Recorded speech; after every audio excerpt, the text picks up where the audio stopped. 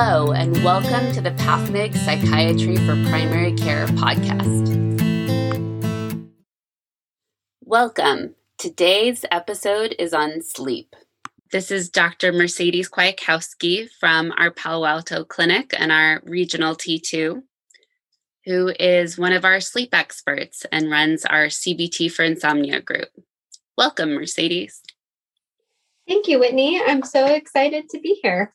Talking about sleep is one of my favorite topics. What are some common sleep myths that people have? One common myth that we talk about in our sleep groups is that you should spend more time in bed, that spending more time in bed equals better sleep. And people will say, well, even if I'm not tired, I should just go ahead and go to bed and I'll just lay there until I fall asleep. And in the mornings, even if I can't fall back asleep, I'm going to just lay in bed and that rest is good for me. And actually what we find is the best sleep efficiency is you spend only the amount of time in bed that you're actually going to sleep. That's kind of your goal. So if you know you're not ready for bed yet, don't get in bed. Go do some wind down activity or do something calming. And then when you're really nodding off or really ready to fall asleep, that's when you should go get in bed. And in the morning, if you can't fall back asleep, then unfortunately you should get up and go do something. Even if it's something quiet and calm in the morning, you should get out of bed. That'll help with your sleep overall. That's great advice. Any other things that you'd like to share? It helps to go over a little bit of sleep hygiene that we might not all know about. I've learned a lot about sleep hygiene just in the past couple of years. The first one is, I don't know if you have a guess of what the ideal ambient temperature is for your bedroom. Somewhere in the 60s? Yeah, 68 degrees is actually the ideal temperature. Some people don't like that, and I'm not responsible for your air conditioning bill, but we find that if your bedroom is cool, dark, and quiet, then people tend to sleep better. And you can use a blanket or whatever you need to feel comfortable, but trying to keep your room cooler than you might think can be really helpful. The other tip that I learned is that we also have a digestive circadian rhythm in addition to our sleep circadian rhythm. So one suggestion I have for people who are having a hard time falling asleep is really try to move your meals, or your last meal, I should say, earlier in the evening, with preferably at least 4 hours before you plan to go to sleep. And if you like to eat a big meal for dinner, try to eat that even earlier, potentially. And the same thing with alcohol. Alcohol can impact our sleep onset and it can fragment our sleep. So really, if you're going to have a drink, try to have it at least 2 to 3 hours before you plan to go to bed. What would your advice be for our primary care colleagues if they present that information to the patients and they say, oh, I do all of those things, but I still can't sleep? Good question, Whitney. A lot of our struggles with sleep is actually in our mind and the way that we talk to ourselves.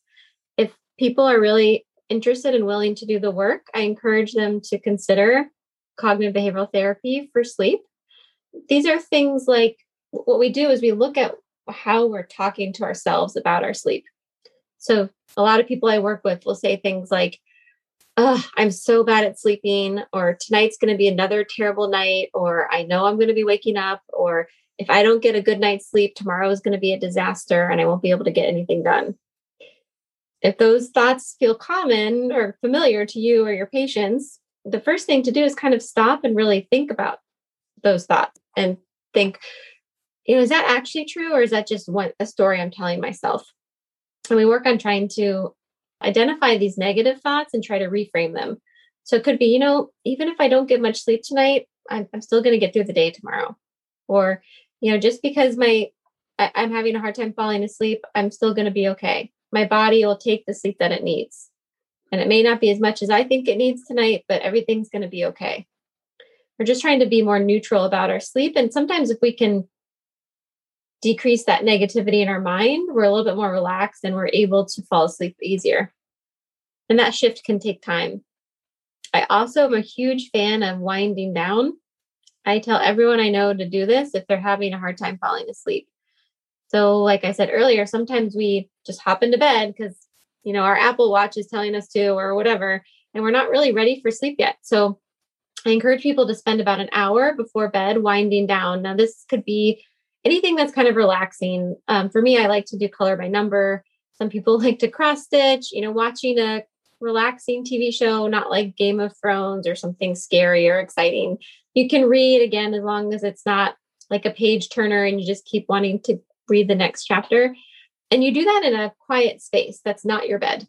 So this can be really fun. You can pick a corner in your bedroom or another room in the house where you have a kind of cozy setup with a blanket and dim lighting, and spend that hour kind of reflecting and relaxing. And then as you feel your eyes getting heavy and you're getting kind of sleepy, that's when you go get into bed.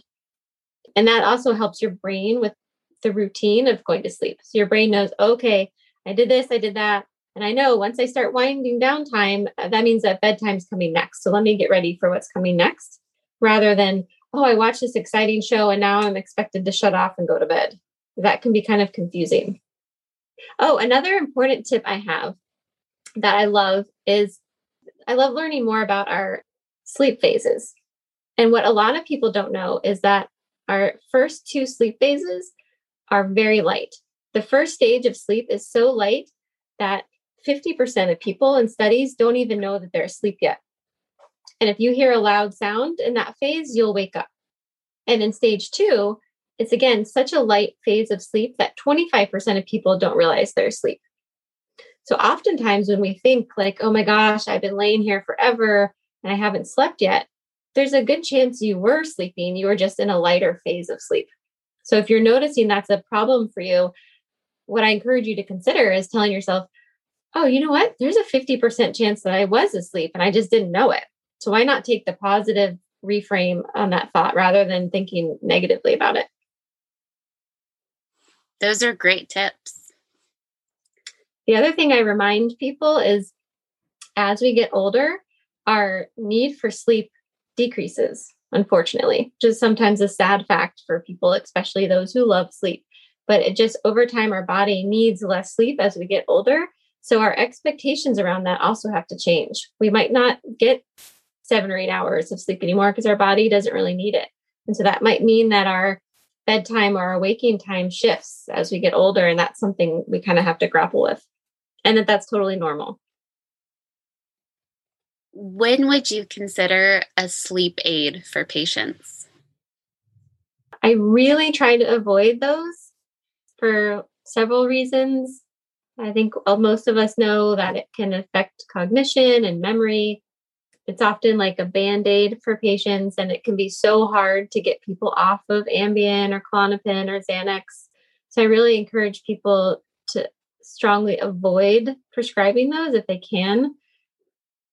I would say if there's kind of an acute event that's either really traumatizing or, if there's been a death in the family or some kind of big experience that you really aren't able to sleep and it's kind of a transient period of time, then I might consider it, or if a family member's in the hospital and you need to get sleep so that you can care for them or something like that, that would be something worth considering. But if it's something that's more longer term or chronic, I'd really avoid sleep aids if possible. The other thing I like to talk about with sleep is we think about accumulating a sleep drive as the day goes on. So I like to think of it as a bank. And in the mornings when we wake up and we've had a good night's sleep, we have nothing in our sleep drive bank. As the day goes on, we want to gather currency because the more we have in our sleep drive bank at the end of the night, the easier it will be to fall asleep. So there are things we can do to increase our sleep drive bank. And that's things like being active, intentional worry time, where you're spending time getting the worry thoughts out of your head, eating healthy, moving our bodies, things like that. And the more of those things we do, the more we increase our sleep drive. And a lot of us might recognize that with our own kids, or even my dog, if they run around a lot during the day, they're going to be it's much easier for them to go to bed at night. And adults are the same way.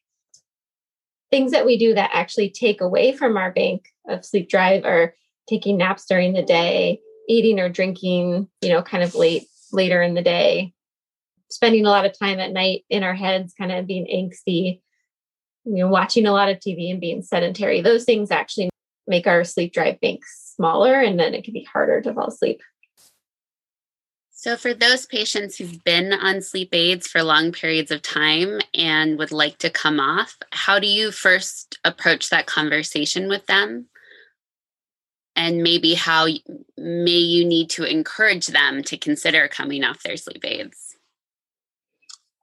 Good question. This is hard. And I usually approach it kind of as a ongoing commitment or contract with the patient. It uses a lot of motivational interviewing because they really have to be ready to make a change. The first thing is establishing, why do you want to come off this sleep aid? What are the benefits to you that'll make this process worthwhile in the end?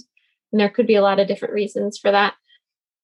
And then we just talk about what the plan's going to be. I think people like to know what to expect. So in general, it's usually kind of a gradual taper off the medication. And once we get to lower doses, I remind people that it's in general mostly psychological at that point. It's kind of a psychological dependence on it, because at low doses, the sleep aids really aren't doing much to help with sleep induction. So when I tell people, you're feeling the need for that whiff of Ambien or the whiff of Klonopin is really just your brain's dependency on it. And it's not actually a physiological need anymore. And sometimes once they can start making that shift in their mind, they can kind of let go of the need for that. And at the end of that taper, I remind people the next couple of weeks might be hard. It can be a transition getting off of your sleep aid. So let's pick a time to do this when there's not a lot of other stressful things going on, or it's okay if you have a few nights of sleep that are disruptive, because it can take a little while for our bodies to adjust. Is there anything else you wanted to share? I am a huge fan of mindfulness, and that's a relatively new interest of mine. I used to kind of shrug off things like deep breathing or meditation or mindfulness.